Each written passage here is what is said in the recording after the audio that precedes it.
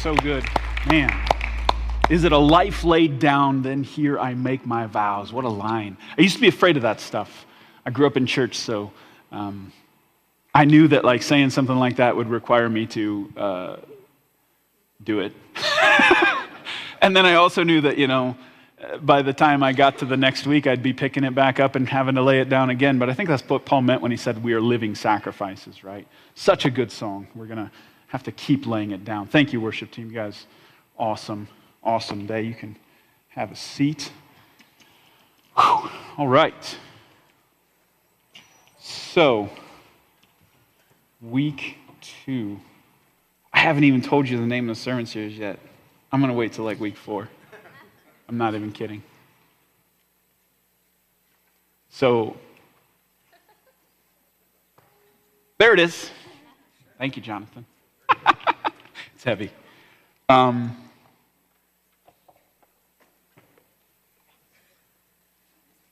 you. All right. I have like 6 different intros I want to do. I'll just do the one that I actually wrote down. So there's a lot of interesting people in my grad school, back in the day, my master's program at Malone University.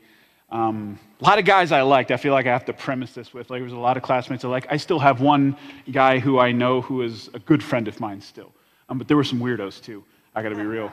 There was this one guy who just insisted on asking questions over and over and over again, to the point that the only way I could cope with the amount of questions he asked was to keep track of his questions and see if he could beat the last week with this week. Like, I had to turn it into a game to not get mad about it. That's how bad it was. Just so you know, he averaged 20 questions a class. 20.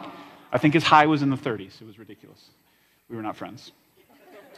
There was another guy who was a grumpy old Baptist preacher. I don't know if you could guess, but we did not get along. We used to do these little breakouts in these little small groups, and we got in an argument that was so loud that the professor actually had to stop us. It was kind of embarrassing. And if you were wondering, I was winning the argument. But there was some really cool guys. There's this one guy, I learned a lot from him. He was a Desert Storm veteran. And he was intimidating. Not for the normal way, like there's 3 different ways I could kill you right now kind of a guy. But he was intimidating because he was so smart. I don't know if you ever met somebody who you can't guess what they're going to say because it's so out there. But he, not weird out there, just smart out there. He'd have some crazy deep insight that you'd be like, oh my gosh, I feel stupid just being in your presence. Really cool guy. So he had to give a presentation once, and he told this story about Desert Storm. I don't know if it's true or not. He may have embellished. I don't know. That's my premise. So if you were in the military and you're like, that's not the way it went, well, it's not my story. It's this other guy's story. Okay, there you go. He said that he was over there when it first started, and at first, everything they did as the military was real quiet, stealthy. They didn't want the enemy to know where they were, so it was all nighttime stuff. It was all stealth stuff, radio silence. Everything was real quiet. The goal was to get the enemy to either not think they were there at all, or to just not think that they were moving or doing anything. That was the first. Then, when things kind of got going, he said one of his jobs was to get on the radio and bark out false orders to no one at all, to give completely fake commands to fake troops. And he said there was a bunch of different people doing this as kind of a campaign of misinformation, so the enemy just thought that they were everywhere at once. So at first, the strategy was to get them to not think they were there at all. And then the strategy was to get the enemy to think that they were everywhere, all the time, kind of panicked. I thought that was pretty neat insight into the workings of the American war machine. But I also think it's an insight into the spiritual war that we fight. I think Satan operates this exact same way. He either wants you to think that he's nowhere, he's not doing anything, or he wants you to think he is behind every inconvenience in your life, right? And I also think that each person kind of has a tendency towards one or the other. I don't know if it's a personality trait we should come up with. It'd be like the Christian personality test. We're are you the person who doesn't think Satan's there at all? Or are you the crazy one who thinks he's everywhere? Which one are you? So let me speak to you if you're kind of over here and you're in the place where you're I don't know, I don't think about Satan a lot. And maybe, just so you know, statistically speaking, according to Barna, 40% of Christians don't even believe Satan's real. So I think that's high. I shouldn't say, I don't know. Barna seems like a smart guy. But if that's true, even if it's kind of true, then some might be sitting in here going, I don't know. If you're watching online, you might be there. So let me just give you real quick 2 reasons why I think Satan is real. One, and this is really the only one you need, Jesus believed that Satan was real, right? I don't know, do I need number two now that I said that one? I mean, Jesus spoke about him often and spoke about him as if he was a real, actual being. So that one's kind of important to me. And then I'll just say my second one, unnecessary, but like empirical evidence, look around. I don't know. I look at the world and I see so much darkness that I don't think it can be explained by just human. It seems like there's places in this earth where there's got to be a dark, real spiritual being at work. So if you're over here, or maybe if you're all the way in the camp of, I don't know about Satan, like that doesn't seem real to me. Well, that's exactly what I want you to think. And you not believing in him does not stop him from working in your life. It's not going to stop him. But I think, at least in the circles I run in, that's not normally where I find people. I usually find people over here who think that Satan is just behind everything in their life, right? I burned my toast in the morning. Satan. And I just want to be like, is it though? Maybe your toaster's old. I don't know. Have you cleaned it in a while? Or their nose is all stuffy. Oh, the devil's out to get me. Or it's allergy season. I don't know, right? Does it have to be Satan? Does he have to be behind everything? Now, those are silly, and I know some people like that, man. Any inconvenience in their life, it's the devil. He's trying to get them. And I know a lot of people like that. I don't care about the silly things. I think it's stupid, but I don't care about the silly things. Where I find a problem is when people take it to the point where they start blaming a lot of different things on Satan. Like, my marriage is bad. Satan must be attacking my marriage. And okay, I think it's more likely he's attacking your marriage than your toaster, just so you know. But if you use Satan as attacking my marriage as like a way to relinquish your responsibility, like, yeah, maybe Satan is attacking your marriage, but maybe you're kind of selfish. Maybe you're not very good at communicating. Don't blame Satan for the thing that maybe you have some responsibility. Oh, Satan's attacking our kids. Or maybe you just don't discipline them. Maybe you let them disrespect you without any consequences. So, you know what I'm saying? Like, don't use your belief that Satan is attacking you as a way to relinquish your responsibility. It's kind of like a devil made me do it kind of an attitude. I hate that. If you ever come to me for counseling and you say the devil made me do it, I'm going to punch you in the face and tell you the devil made me do it. What are you going to do? I did not learn that in grad school. It's a special school I went to, the face punching school. All right, so last week we talked about the idea that God is a lion-like God, right? We looked at several verses where God himself compares himself to a lion. And it's a good way to understand it. I think a lot of our perceptions of God are a little off, and a lion kind of gives us an anchor point to understand God better if we understand him having lion-like qualities. But I know that some of you last week were a little thrown off by this because the most famous verse in the Bible about a lion actually isn't about God. It's about Satan. So some of you were thinking that, if you type in lion verse into the Bible, the one that will come up is not about God, it's about Satan. It's 1 Peter 5, 8, and we'll also read 9. It says this, "Stay alert, watch out for your great enemy, the devil. He prowls around like a roaring lion looking for someone to devour. Stand firm against him, be strong in your faith. Remember that your family believers, all of the world is going through the same kind of suffering that you are." So that's kind of weird, right? That Satan and God are kind of on opposite ends of the spiritual spectrum, and the Bible uses the same animal to describe both of them. You would expect it to be the opposite, right? But somehow we get both of them being described as a lion. Now, I want to explain that here in just a second, but let me kind of tell you where I'm going here. So I want to give you 3 ways that Satan is like a lion, kind of like we did last week with God. But this is really important because the verses we just read, keep in mind, the verses we just read said that Satan is not just some enemy out there. He said he is your enemy, your great enemy. So whoever's on your list of enemies that you have in your head, or maybe you have a list of enemies on your phone, I don't know anything about that, but if you keep track of that kind of thing, bump whoever's number 1 down and put Satan at the top. He is your great enemy. So it's good to know your enemy. Okay, so this is really important. 3 ways that Satan is like a lion. Number 1, and this one's kind of obvious. I think you already knew this one. Satan is a deceiver. He is a deceiver. And there's 2 pieces to this. One answers the question why Satan and God are both described as a lion. And I find this fascinating. The reason that Satan is compared to a lion and God is compared to a lion in the Bible is because Satan He wants to be like God. That's actually kind of one of his things. He wants not to be like God in his character, but he wants God's position and power. He wants God's throne, so he wants to be like God. Isaiah 13 and 14, talking about Satan, says this, "For you said to yourself, Satan, I will ascend to heaven and I'll set my throne above God's stars. I will preside on the mountain of the gods far away in the north. I will climb the highest heavens and be like the Most High." Satan wants to be like God. So he's a pretender. He's a charlatan, a fraud. He's a poser. Satan is a poser, okay? He's a pathetic imitation of the Lion of Judah. So there's this, I told you guys last week, I'm limiting myself to one C.S. Lewis reference per sermon, this sermon series. I'm going to do it. This is it. Get ready. So Lion, Witch, and the Wardrobe, I know most of you've probably watched the movie, not read the books, and yes, I'm the nerd that will say you should read the books. The books are better. There, we said it. But there's one part in the movie that's really cool, that's not in the book, actually.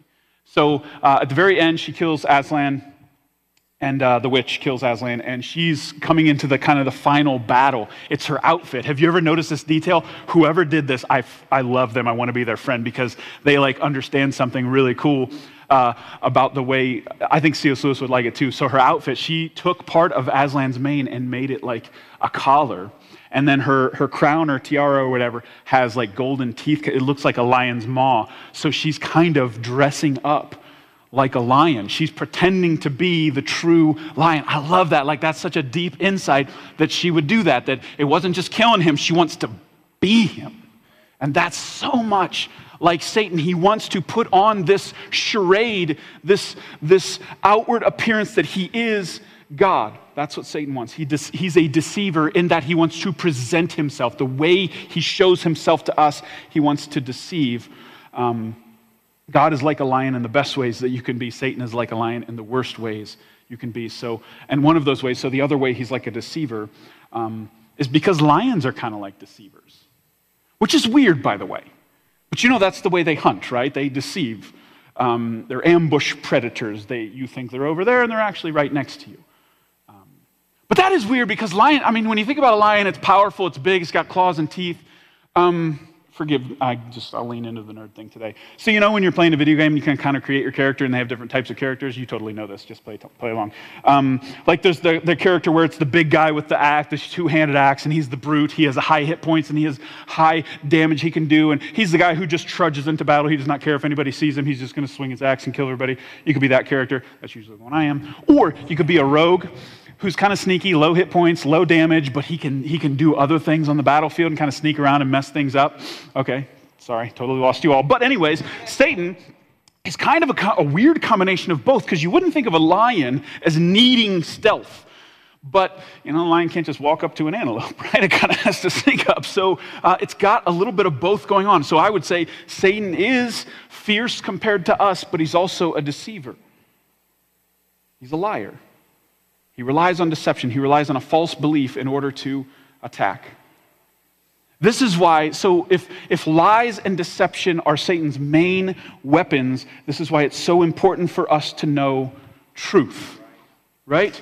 If his weapons are lies and deceit, our main weapon has to be truth, right? This is why, can I be the youth group pastor again?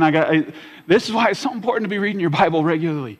So important, because you need to know truth in order to fight the deception.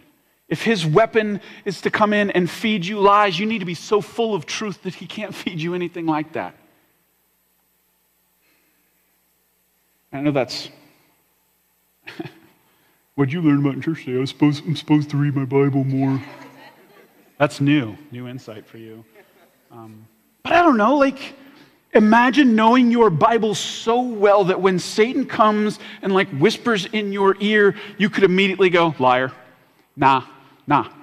Imagine knowing it that well, that he wouldn't be able to get in there, that he wouldn't be able to whisper something in your ear, not for long, that you would immediately go, nah, I know the truth, that's not true.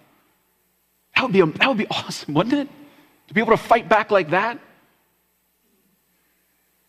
So can I tell you one of Satan's favorite ways to deceive, one of Satan's favorite ways to lie to you? I'm nervous to tell you, because I talk about this kind of often, and I feel like, well, people get defensive. So the way Satan lies to you is through your feelings a lot. Go ahead, let that wash over you. I get nervous because, listen, I'll say it. Feelings are real, feelings are valid, yes. But Satan can use your feelings, which are real, which are valid, to trick you with what is false. He can. He can. So, for example, I don't know if you're familiar with that or have heard it a lot. People will say the sentence like, live your truth. You ever heard people say that? Maybe you said it. I'm sorry ahead of time. But one, that saying doesn't make any sense. Can we just all be on the same page? Like, at least for the dictionary definition of truth, you can't say that. Because true is true, whether it's yours or mine. Like, we don't really own it. It just is, right? The sky is blue, regardless of what you think of the color of it, right? So what I think, here's what I mean. I think what they mean when they say live your truth, what I think they really mean, if they were more honest, is live how you feel. That's what I think they really mean. Because, again, true is kind of true, but how everybody feels is unique. And maybe your perspective, your current situation going on the inside, what they're telling you is to be true to your feelings. And on one level, I just want to say I kind of get it, okay? So, like, I know that, like, I can imagine this person who's been living this beat-down life and they've never followed their dreams, so they're like, be true to yourself. And, like, I get that. Like, that's good advice for that person. But by and large, like, being true to your feelings is really dangerous advice because, again, I'm not saying your feelings aren't real. I'm not saying your feelings aren't valid. I'm just saying your feelings will lead you down the wrong path sometimes, right? And you know this already. I felt the other day like eating an entire package of soft batch cook. You know those Keebler soft batch? I could eat all of them. I don't even have to try very hard. I eat a row and I'm like, how is it gone already? I felt my feelings told me eat them all. Now, if I follow the advice that I should just, be true to my feelings, then I should have done it. And I was denying my true feelings by not doing it. But I feel like my true feelings would lead me to be 400 pounds, so I don't follow those true feelings, okay? And that's just a silly example, but I think Satan does this kind of thing all the time, doesn't he? Our feelings lead us towards something that is actually not good for us, and the world's saying, be true to your feelings. And I want to say, well, maybe, as long as it's true to God's word, like let's compare it to what God wants us to do. Sometimes your feelings lead you in the right way, sometimes they don't. So I think it's just dangerous. I think Satan will use our feelings a lot. I think it's kind of one of his big plays lately is to use our feelings to lead us and deceive us into the wrong thing. And I just want to say this. So I don't think feelings are bad. I actually think Christians need to continually bring our feelings under the lordship of Jesus. Okay? Allow Jesus to sit over your feelings in your life. Because you're not going to feel like forgiving sometimes, but Jesus says you need to do it, so you need to submit to that, even if you don't feel like it. You're not going to feel like putting others first sometimes, but Jesus says to, so you're going to need to do it. So you need to put your feelings underneath what Jesus wants for you in your life. Let Jesus be king. Let your feelings be secondary.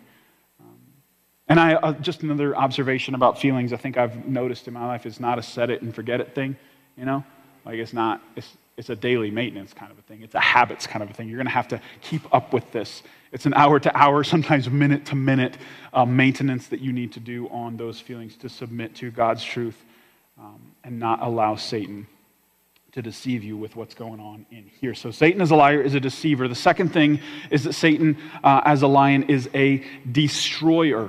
Satan deceives in order to destroy. That's his goal. John 10:10 is one of the most important verses in the Bible because it sums up this battle for the cosmos, this battle in every human heart, the battle for the soul of the spiritual universe. I really feel like this is it, man. John 10:10 says this, and this is Jesus speaking. He says about Satan, the thief's purpose is to steal, kill, and destroy. My purpose is to give them a rich and satisfying life. That is it. That is the battle of the universe right there lined up. Jesus just says it in 2 sentences. Satan wants to steal, kill, and destroy. Jesus wants to give you life and life to the full, to the brim. That's it. So the question is, and I think this is the battle in your heart, whether you realize it or not, is do you believe that? Now, good little Christian, I know, yes, of course I believe that, right? But do you? Because from the very beginning, this has been the lie. You know that, right? This is where Satan attacks. You wouldn't think, but this is it. Isn't this what he told Eve? Didn't he walk up to Eve and go, that fruit that God told you not to eat, it actually would be better for you if you did. Didn't that what he said? That actually, your life isn't quite full. Now, Jesus said he's going to give you life to the fullest, or, a rich and satisfying life, but your life would be more satisfying if you did the thing he said not to do. Isn't that what he said? And essentially what he's trying to get her to do is to distrust God's heart. He didn't want her to believe that he came to give her a rich and satisfying life. He wanted her to distrust God's heart in order to destroy her. Eve's destruction began when she started to distrust God's heart. And I think this is still his play today. He still wants you to distrust God's heart, knowing that it will ultimately destroy you. And I think the places he's going to do it, you're not going to think. It's not going to be here. Satan's not going to whisper in your ear, Jesus doesn't really want you to have a rich, satisfying life here. Of course not. You're in church. He's going to leave you alone right now. It's going to be when you get home and you're tempted to do that thing that you know God doesn't want you to do, and then Satan's going to come in and go, your life would be better if you did it. That's when he's going to do it. And I'm telling you, this is the battle. This is where Satan wants to beat you. This is where he wants to tear down your mind and get you to think, I would be better if I did what God told me not to do, or if I would not do what God has told me to do. He wants you to believe that. And then built into that is this little bit of a distrust of God's heart. You actually, whether you realize it or not, are telling God, I don't think you have my best interest at heart. That's crazy. So, can I share my experience with you? I have it now. It's official. I have a 10-year thing. I've been here 10 years. I have experience. I can share it with you now.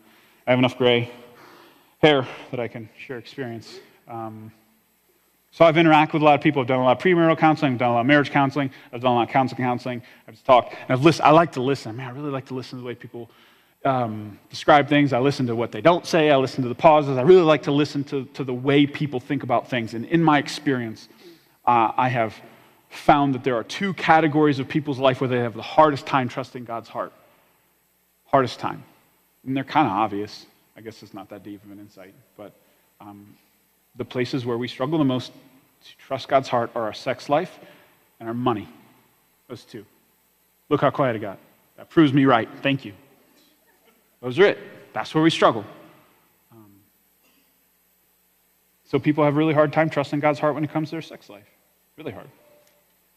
I think the common view is that the biblical sexual ethic, or in other words, what the Bible says about sex, is unnecessarily restrictive, a moral straitjacket, rules that suffocate our true sexual expression, whatever. And that's just what Satan wants you to think. Just like he whispered to Eve in the Garden of Eden, he's whispering to you now, God's way is not best. God is holding out on you. God's playing a cruel joke on you. He set you up with these desires and then put rules that stop you from going towards them. That's what Satan wants you to think about God. Your best life is outside of how God wants you to live. He said that about fruit in the garden. He's saying it about your sex life now. But that's not God's heart. See, God knew that when he created sex, that it was one of the most powerful things in the universe, and it needed a proper place. It needed guardrails. It needed boundaries, and sex outside of those boundaries is a dangerous and damaging and destroying thing in your life. My guess is that if you look back over your life, some of the biggest points of pain involve sex outside of the boundaries God created for it. Either directly involved in it or it's on the peripheral. Think about it. Your worst pain in your life probably has that somewhere in the picture. Isn't that evidence? Satan is a liar and God is true, and that his word actually has your best interest at heart? I really believe that the person who lives their entire life surrendered to the way God, that they surrender their sexuality to God, they surrender their sex life to God, that person will live a more satisfying life than the person who takes it and says, I don't trust you, God. I'm sorry, I don't. I think my life will be better if I take this. I really believe the person who lays it down will have a better one. In the long run, maybe not in the moment. Maybe in the moment this person will have way more fun, whatever. But I'm telling you, in the long run, this one wins out because you got to trust God's heart. He knows what he's talking about. Do you trust it? When it comes to your sexuality, your sex life, whatever you want to call it. What about your money? Let's just, it's already awkward, let's just go all the way. I figured we just bunch these together so we'll just move on from there. Do you trust God's heart when it comes to your money? Pastor Rick, he was a pastor before me, he used to say that one of the last things God will get a hold of in a Christian's life is their wallet. You know, God will get a hold of a lot of other stuff, but it's that one thing that we just hold on to the longest. It's because God tells us to live our financial life a certain way, right? He says to give a percentage to Him because it's all His anyways, but He wants us to give a percentage back to Him, and giving that percentage is a statement that you trust God, not your bank account. That you trust God, not your bank account. But many people struggle with that. There's a lot of reasons for it. I'll be real. It's not even written down here. I actually told myself not to say it, but I can't help myself sometimes. Part of the reason you struggle with generosity is the church's fault. Them. Because the church has been terrible. And I'll own that, not personally, but I'd say the church, Big C, has been terrible with money in some ways, and it makes people not really want to be generous because you don't know what it's going to do. What's the church going to do with it? But for me, I haven't always been pastor, so my mentality was that it wasn't that I was giving it to the church, it was giving it to God, and it was on the church if they messed it up. You know what I'm saying? Like, hey, you guys have to stand before God someday, not me. I'm giving this to God. Do with it, hopefully, in a good stewardship way. But I know a lot of, and other times, maybe that's one of the pieces of the struggle, but the other piece of the struggle is people feel like they can barely live off 100% of their income. How are they going to live off 90%? They look at what they would have to cut out of their lives. They look at that and they go, I don't think we can do it. And again, Satan whispers again. And he says, your life would be better if you live it different than the way God says. If you don't do what He says to do, your life's going to be better. He whispers yet again, don't trust God's heart. Don't believe Him. Don't believe Him. Don't do what He says to do with money. Oh man, He uses fear, right? He uses fear to tell you, don't do that. It'll be a disaster. Your life will be worse. You'll miss out. He's deceiving in order to destroy. Because there's, one, God promises to take care of us when we're generous. When we give to Him, He promises to be our provider. No longer is your bank account the thing you trust in, now it's God. You put God in that place. I promise, you want God in that place, not your bank account. So number one, you put God in the place of being your provider when you give back to Him and you say, I trust you with my finances. Two, God uses generosity to fight greed and materialism. Did you know that? That actually generosity is a check against greed and materialism, which, by the way, we swim in a culture that just is absorbed in it. So if you don't want to be a greedy, materialistic person, one of the best ways you can fight against that is to intentionally be generous. Just always make sure you're giving a percentage back to God, and that helps check that. And then three, I think the most important one, is that God uses generosity to help us be a part of building His kingdom. We get to be a part. I think it's the best check I would write every week. If I wrote one, I don't because I have it automatically. I just do the thing. But it's the best way, the best place my money goes. It's the most exciting thing that I get to be a part of building God's kingdom on this earth. So Satan's a liar. He wants you to not trust God's heart when it comes to money. So let me ask you. Do you trust God's heart when it comes to your money? This is one of those ones you can prove it, right? See, I think both these subjects, and again, I know I'm right because of how awkward and weird it is. You just kind of feel everybody just gets a little tense when you talk about these two things, sex and money. They're really weird to talk about in church, and I think that's because these are the places Satan gets after us. But I want you to know that I believe that the way the Bible says to live, specifically in these two areas, is an invitation by God to say, hey, come and live in harmony with the way I created the world to work.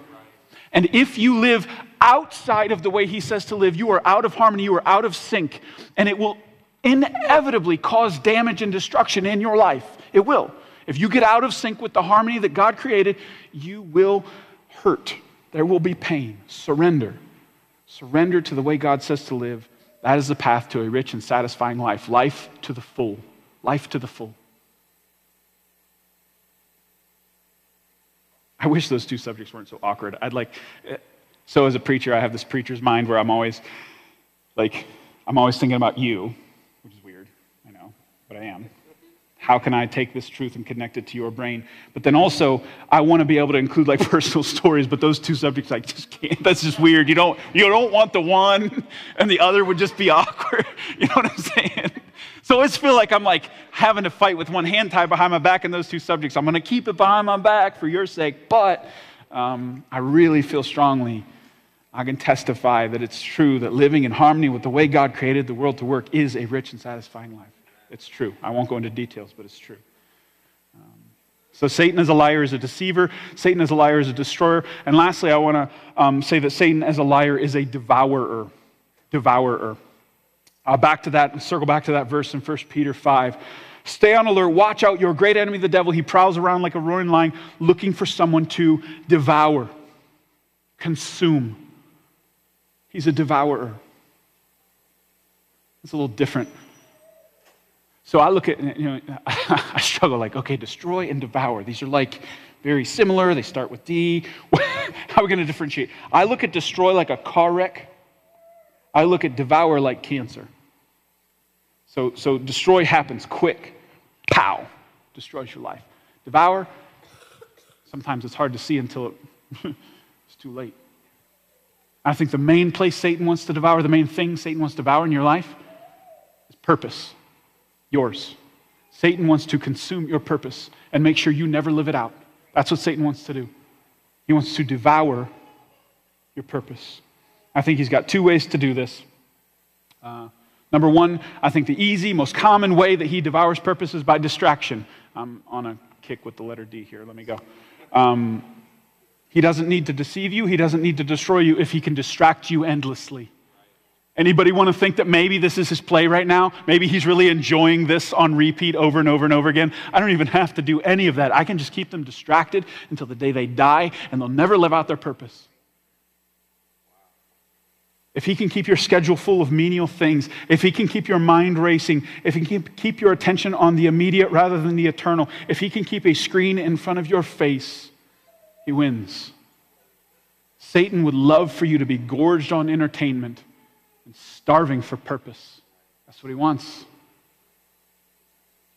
So, let me ask you, are you allowing your purpose to slip away one episode at a time? One weekend at a time, one quick 5-minute glance at your phone at a time.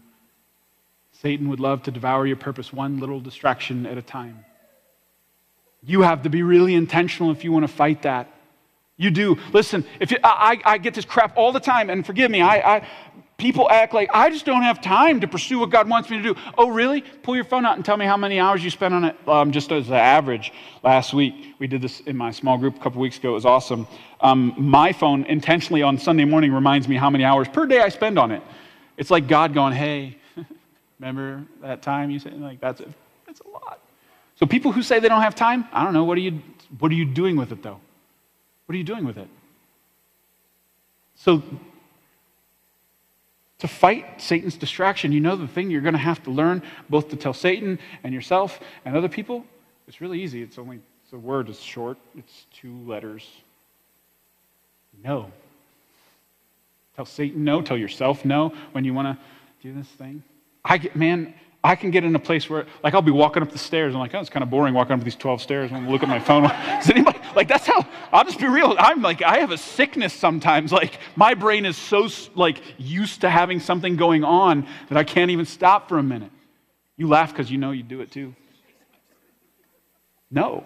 And then with your schedule, you're going to have to say no. You can't say yes to every single thing that comes across you because you'll fill it up with things that are useless and you don't want to have time for the things that matter. Don't tell me you don't have time for purpose. Cut the things out that don't matter. Put the things in that matter. Your purpose is the most important thing in your existence. All the roads should be pointed at that in your life. They should orbit purpose. Purpose should not be pushed to the peripheral. If we can squeeze it in, maybe. No, that's choices there. You got to learn to say no. You're going to have to be intentional if you want to fight Satan's attempt to devour your purpose through distraction. But there's another way, and this one's where I want to land. The second way I think Satan wants to devour your purpose is to tell you you are disqualified from it. Satan wants to tell you that the mistakes of your past prevent purpose in your future. He whispers that to you all the time. That God couldn't possibly use a person like you. That God wouldn't possibly want to touch anybody who's been where you've been, done what you've done, seen what you've seen, screwed up like you've screwed up. God doesn't want anything to do with you. He'll tolerate you. He'll let you into heaven, I guess, but he doesn't really want to use you down here. That's what Satan wants you to believe.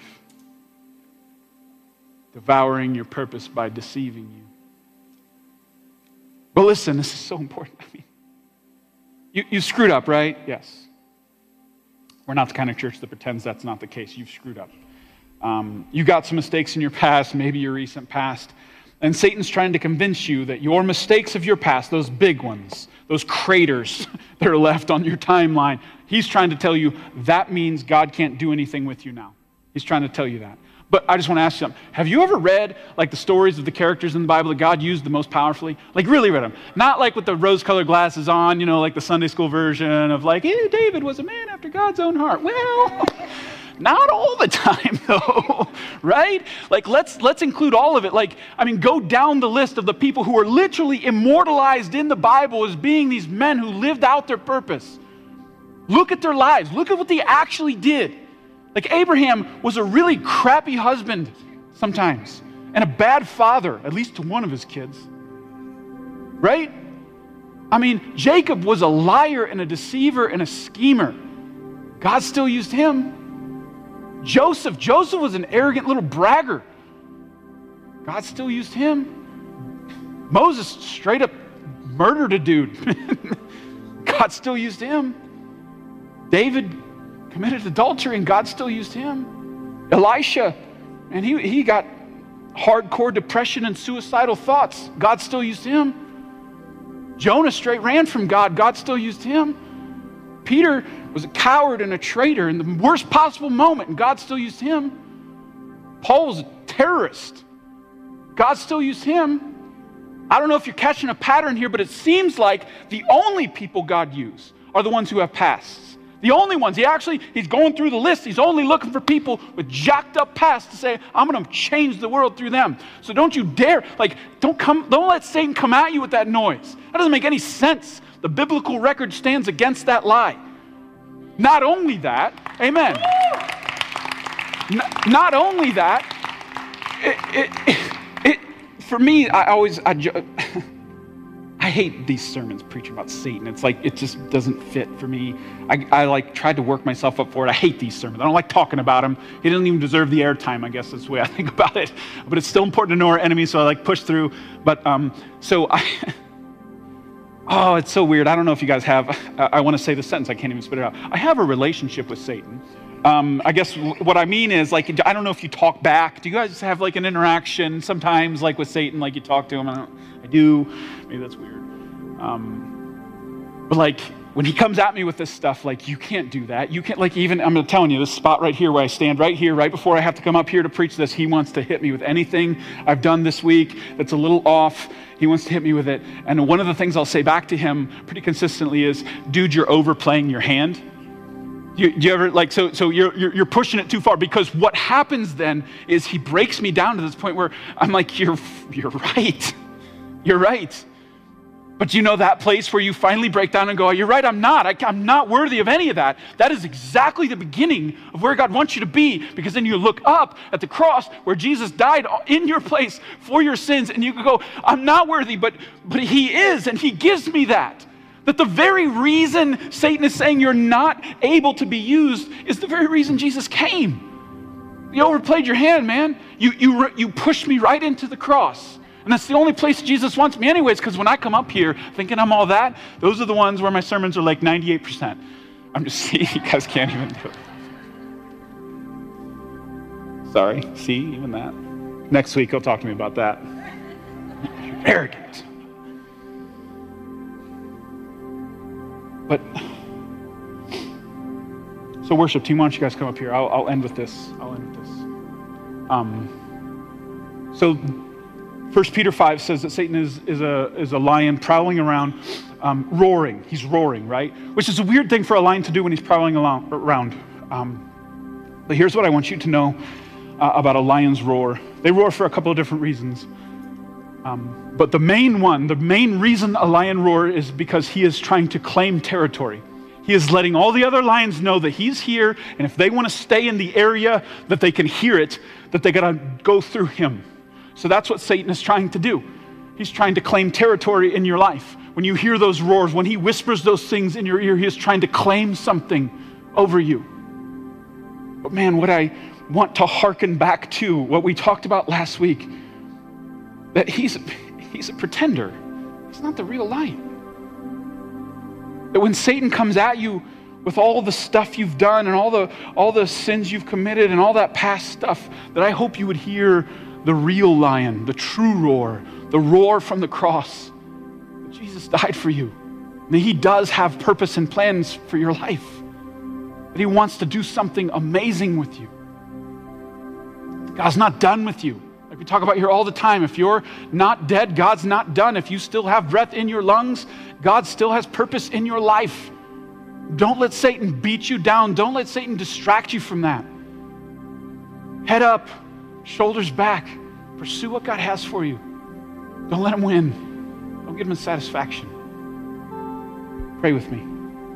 Jesus, I pray that you would do something with like our spiritual ears, Lord, that we would just be in tune to your roar, the true one, the one that has love and mercy and forgiveness built into it. We would lean into that roar.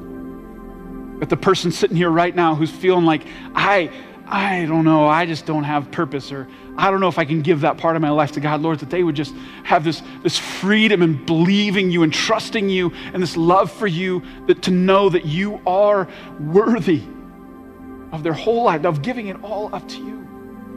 You paid the price for them. They're free and clean. Pray that your Spirit would just move in this room and draw us to you so we can stand firm when the enemy comes. Live that life that you've called us to live. In Jesus' name I pray.